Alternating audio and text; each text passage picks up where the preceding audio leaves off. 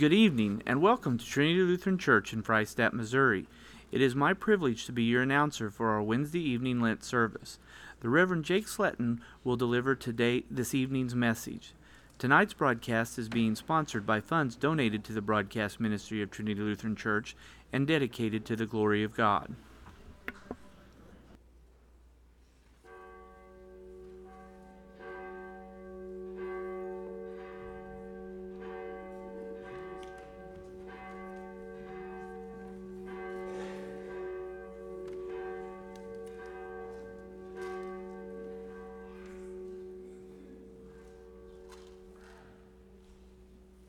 Well, good evening, everybody. Good to see y'all. Tonight, we are continuing on through our Lent midweek series on walking by faith. This is Lent number 2, and so we are excited about being here and learning more about what it means to walk by faith and what that looks like and what the Word of God has to tell us about that. Special thanks to Vera for coming out of retirement to light the candles for us. Thank you, Vera. How was it? Good? Is that all right? Was it exhilarating? Yeah. A little bit? Good. Okay. Brings back memories. Good. Okay. I do not have any other pre-service announcements, so let's go ahead and begin with our opening hymn. The opening hymn, I do have one more. We are going to be continuing doing the service of prayer and preaching. It's page 260 in your hymnal, so you want to put one of the ribbons there so that you have it handy. Page 260 in your hymnal. And the first hymn is Alas, and Did My Savior Bleed? That is number 437.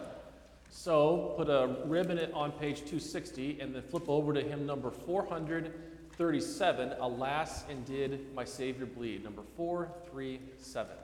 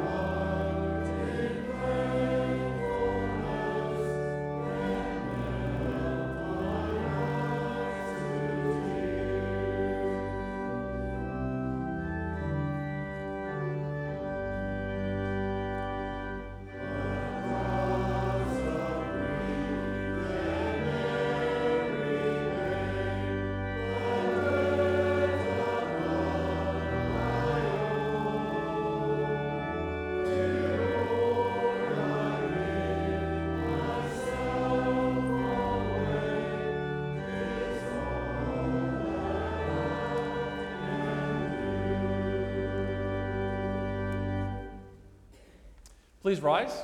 We're back on page 260 with the opening versicles. This is the day the Lord has made. Let us rejoice and be glad in it. The rising of the sun to its setting. The name of the Lord is to be praised. Return to the Lord your God, for he is gracious and merciful. Slow to anger and abounding in steadfast love, and repents of evil. Jesus said, if any man would come after me, take up his cross and follow me. Christ was wounded for our transgressions. He was buried for our iniquities. From the rising of the sun to its setting.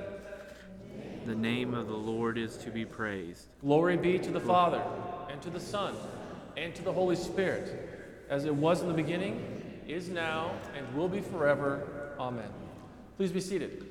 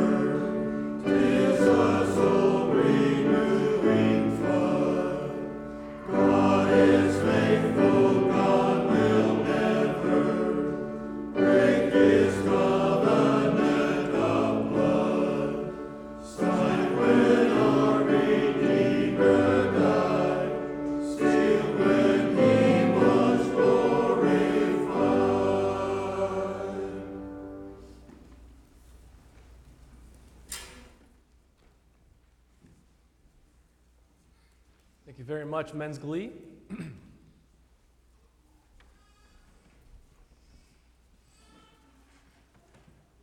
Our reading from Scripture this evening is taken from Psalm number 22. It is verses 1 through 11. My God, why have you forsaken me? Why are you so far from saving me?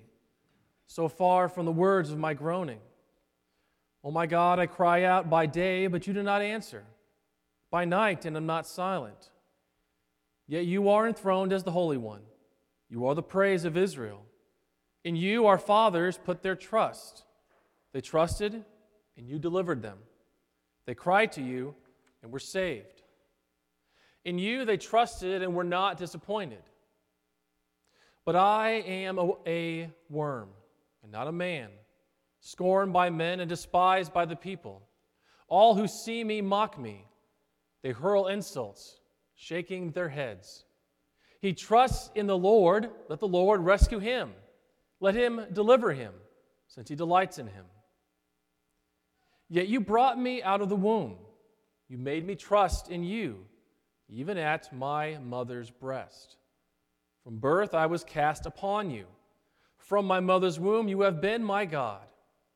Do not be far from me, for trouble is near, and there is no one to help. This is the word of our Lord. We continue with the second Lent responsory.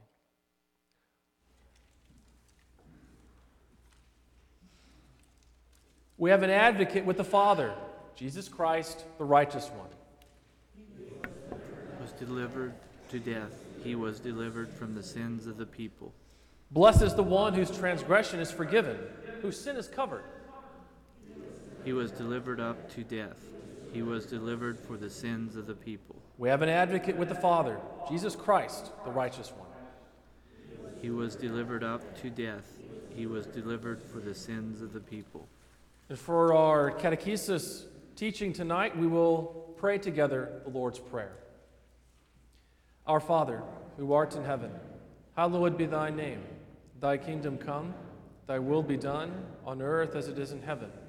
Give us this day our daily bread, and forgive us our trespasses, as we forgive those who trespass against us. And lead us not into temptation, but deliver us from evil. For thine is the kingdom, and the power, and the glory, forever and ever. Amen.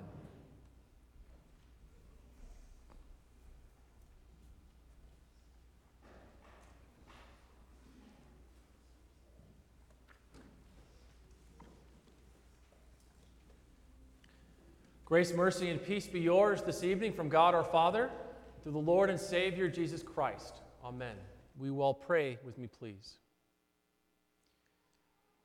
Dear Lord, let the meditations of our hearts and the words of my mouth be pleasing in your sight.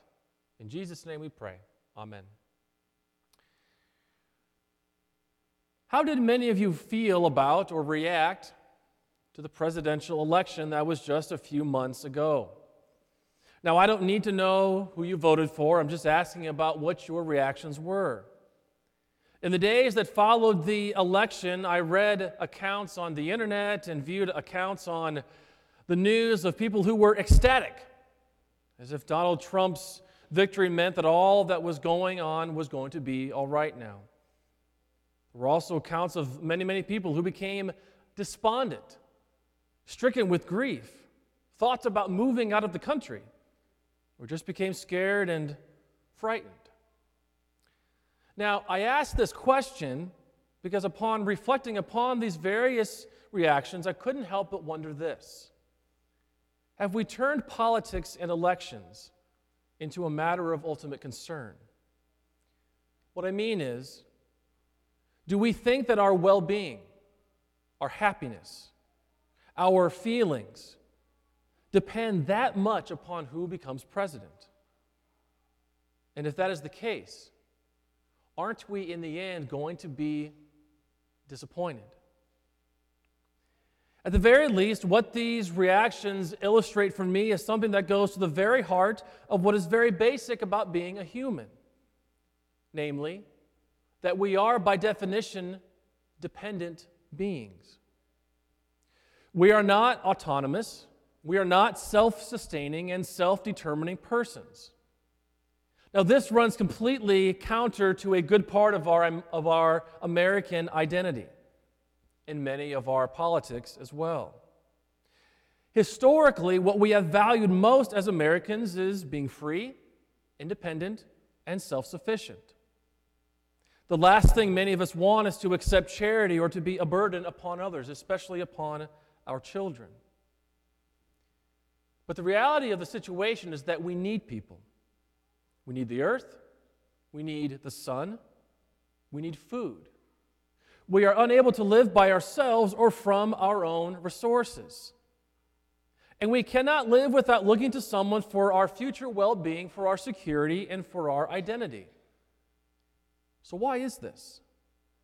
Why is it that we need to rely on other people, whether those people are parents, family, friends, or the community that we live in? Why do we need to depend upon other people for guidance or for help? These questions hint at something that goes to the very core of what it means to be a human. They go to the very question of who and what we are. We can begin then by noting what we are not. First and most importantly, I know that this may come as a shock to some, but we are not God. This may seem to be obvious to us, but what it does mean to say is that, what does it mean to say that we are not God? Does it mean that we are not all-powerful and all-knowing? Well, yes, that's what it means. But there's more. Above all else, it means that we are not the Creator. Instead, we are the Creator's creatures. To be sure, we are human creatures made in the image of God, but we are still His creatures. It is at this very point that we go to the very heart of a biblical view of the world. A worldview is a way by which we make sense of the world that we live in and organize our lives within that world. It brings about an essential relationship between God and us, and between us and the world. But before I get to that, let me illustrate it with a little exercise. Consider these 8 things: God, frogs, angels, rocks, humans, heaven, earth, soul. Now, if I told you to take these 8 things and then organize them into 2 different categories, how would you do it? I suspect that most people would put God, angels, heaven, and souls into one circle or one group, and they would put frogs, rocks, humans, and earth into another group. But what has just become the organizing principle? Why did we do it this way? The categories are spiritual and material, and most people would then say that the spiritual are more important than the physical. My soul is more important than my body. That seems to make sense. Unfortunately, this way of organizing the world has shaped a large part of Western civilization. I suspect that other religions, such as Hinduism and Buddhism, share a similar distinction between what is immaterial and material. By then putting the immaterial or the material into different groups. Indeed, for some, the material world is the problem and the cause of suffering. But the Bible works in a very different way. The way in which the Bible would organize those 8 things goes as follows. Into one group, you put God. In the second group goes everything else. What I mean to say is that we have more in common with angels and frogs than we have in common with God. What do I have in common with angels and frogs? Well, we were all created. We are all creatures of God. There was a time that we did not exist. In this view, my soul is not more important than my body. Both were created by God. Both are redeemed by Christ. And I exist as body and soul together. In other words, the way in which the Scriptures organize and make sense of the world is to make a distinction, a separation between the Creator and His creatures. So in this relationship, God creates, we are created. God gives life to us, we receive life from God. Another way of saying this is that we as creatures are by definition dependent. We are dependent upon God creating us. We are dependent upon God giving us life. We are dependent upon God sustaining our life in this world in which we live. All of this is but another way of saying that we cannot live without faith. We have to look somewhere for life and all that supports our lives or makes our lives meaningful and worthwhile. And this applies to everyone, whether you are an atheist or a believer, a non-Christian or a Christian. We were all made by God. We are all God's creatures, albeit rebellious ones. And so we all need to look somewhere for life. To put it another way, no one can live without a God. Everyone has a God, because everyone has to look somewhere for the source of life, purpose, meaning, and security.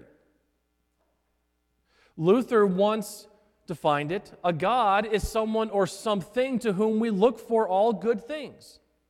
A God is someone or something from which we expect nothing but good things. Now, our gods may be of two sorts. In the first sort, we may look outside of ourselves and seek our well-being in the quest for money, fame, or family. Even in his day, Luther complained that money was the most common idol on earth. And I would suspect that that remains true in our day today. But I think that another one in our day is politics and science. We see in science the solution to nearly all of our problems today. Science holds out the hope of extending our lives, perhaps even indefinitely. And second, we put our faith in ourselves. And this has been the human problem from the beginning of time. I suspect that one could describe the entire history of humankind as essentially the history of human beings who did not want to live as creatures who were dependent upon their Creator. From the beginning, we wanted to become like God and be in control and in charge, dependent upon no one but ourselves. So we see books today with titles such as The God Species or The World in Human Hands. So our situation is this. It is not a question of whether or not you will have a God. It is a question of what is your God. The question is not will you have faith, but is your faith in the one true God or not? If we put our faith in creatures or in anything that is part of creation, we will always be disappointed because creatures cannot bear the burden of their faith. And sooner or later, they always disappoint. Stock markets go down as well as up. Spouses can abandon us as well as stay faithful to us.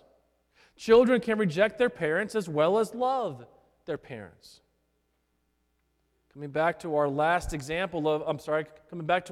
example of last year's election, a very strong case could be made that two of the greatest idolatries in our culture today are politics and science.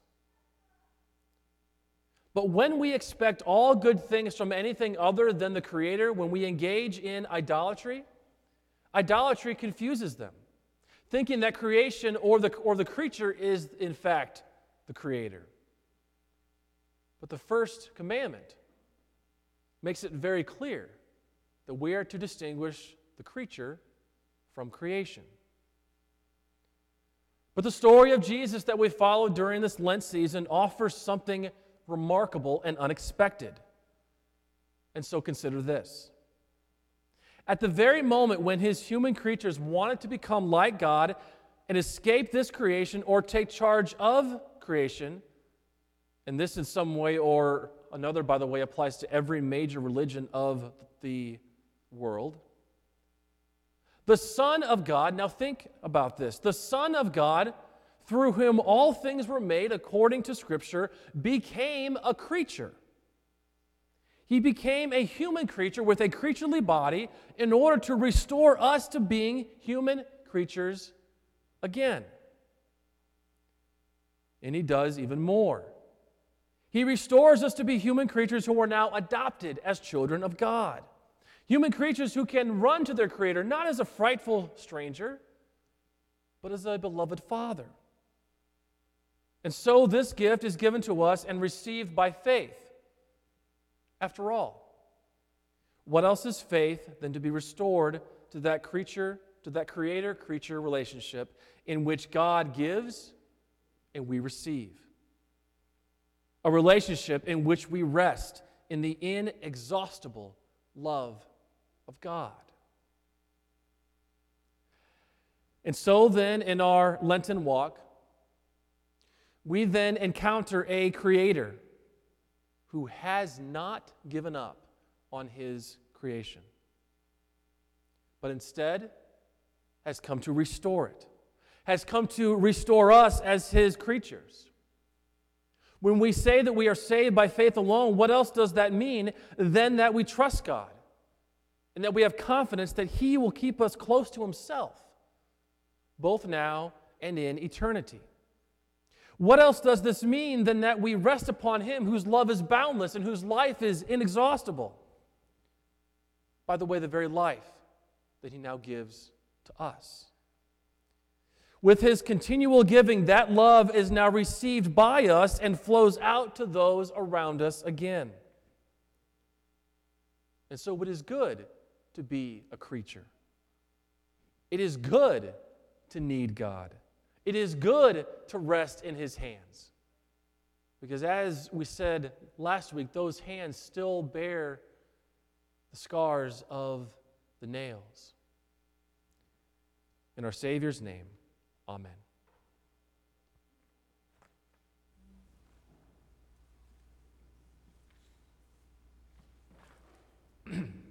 We now sing our next hymn, Glory Be to Jesus. It's number 433. Glory be to Jesus, number 433.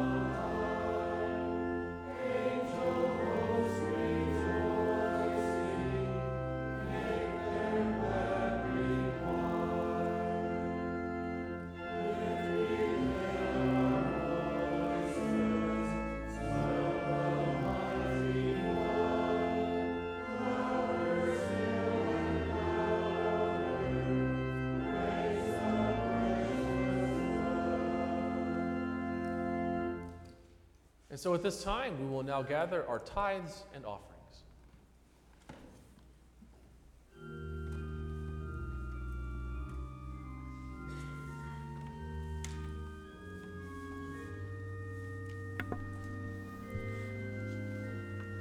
The Lutheran Hour is our church's witness in the public marketplace. To learn more about the Inspirational Lutheran Hour ministry, visit www.lutheranhour.org.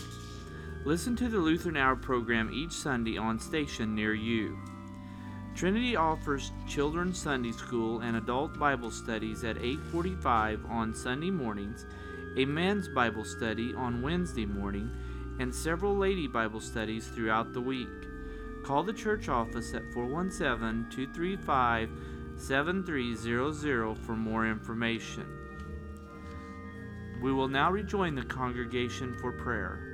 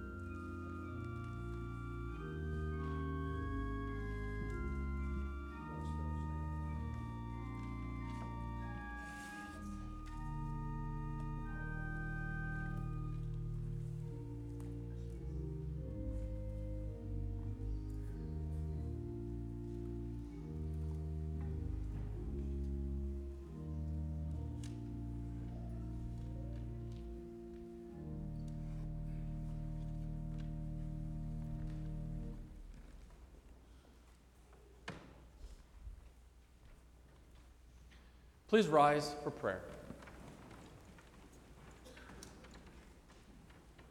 We continue with the prayer that is found in the service of prayer in preaching.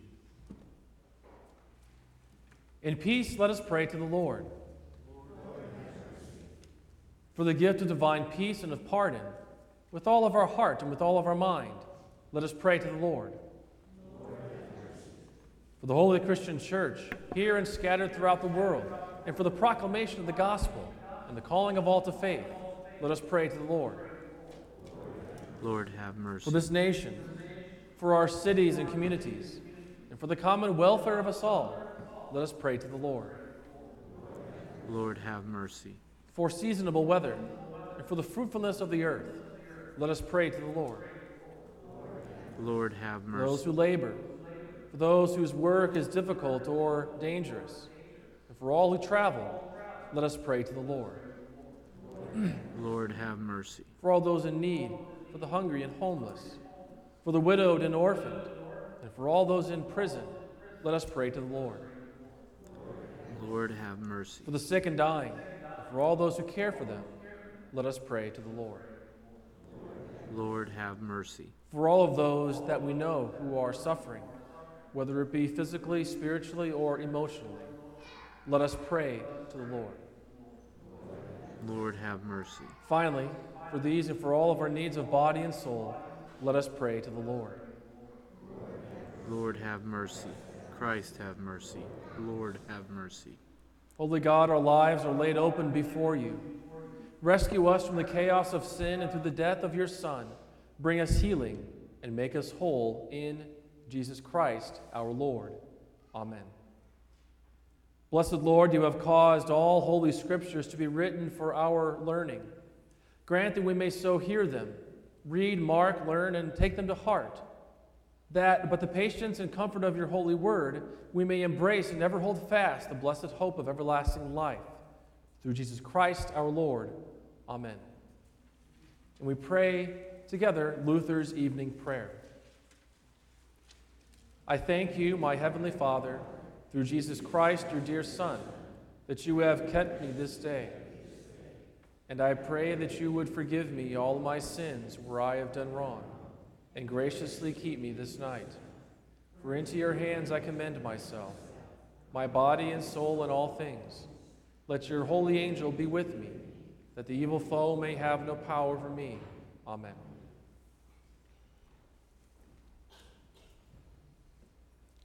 Let us bless the Lord. The Almighty and merciful Lord, the Father, the Son, and the Holy Spirit, bless and preserve us. Please be seated. We sing our closing hymn, In the Cross of Christ I Glory. That's number 427. In the Cross of Christ I Glory, number 427.